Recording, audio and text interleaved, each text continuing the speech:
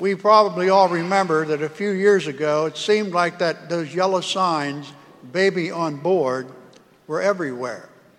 Also the sign, "Ex-in-law in the trunk." You're driving during the rush hour, and all of a sudden a car comes flying by you and stops. And in it is a sign, "Jesus is the light of the world." You slam on your brakes, honk your horn, and they look at you with anger.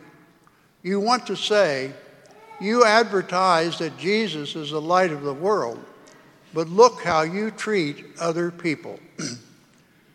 Now, in John's Gospel, Jesus states, "I am the light of the world."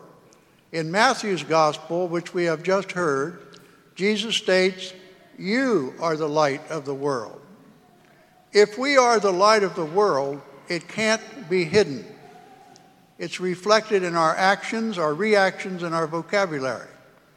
Now, we all know, it is from experience, it's easy to identify the inconsistencies and faults of others.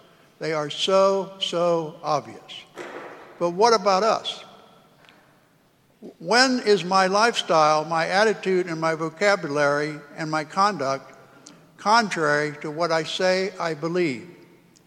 We are all Catholics to a point, and that point becomes obvious when we feel resistance to forgiving people, to sharing with people, to including someone in a group. One very common sense mother had eight children, and she used to tell them, "Put your body where your mouth is." In other words, practice what you preach. Now, according to Isaiah, a virtuous life is more than just a life without sin, but it consists in positive action to remedy evil and doing good and help the downtrodden and the poor. An example of this, and this is an example. You go to the grocery store and you buy some food, and you give them bills, and when they give you your change back, they accidentally give you an extra $20, but you pay it back to them. This shows you are the light of the world. Now, there's another example.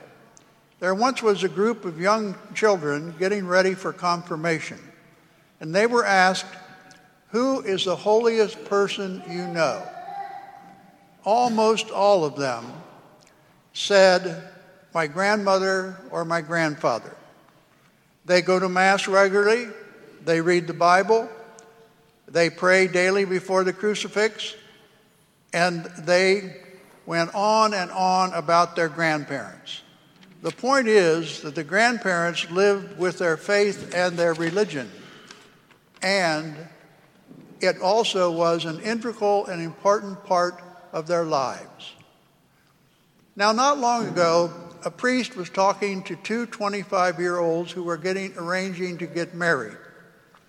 And the girl said to the boy, "Are your parents Catholic?" And he answered, "Gee, I don't know." She said, "How could you live with someone 25 years and not know? Was there a Bible in the house? Did they ever mention Jesus' name? Did they ever go to church on Sunday?" Now, if someone would accuse you of being a Catholic or being the light of the world, would they have enough evidence to convict you? Think about that.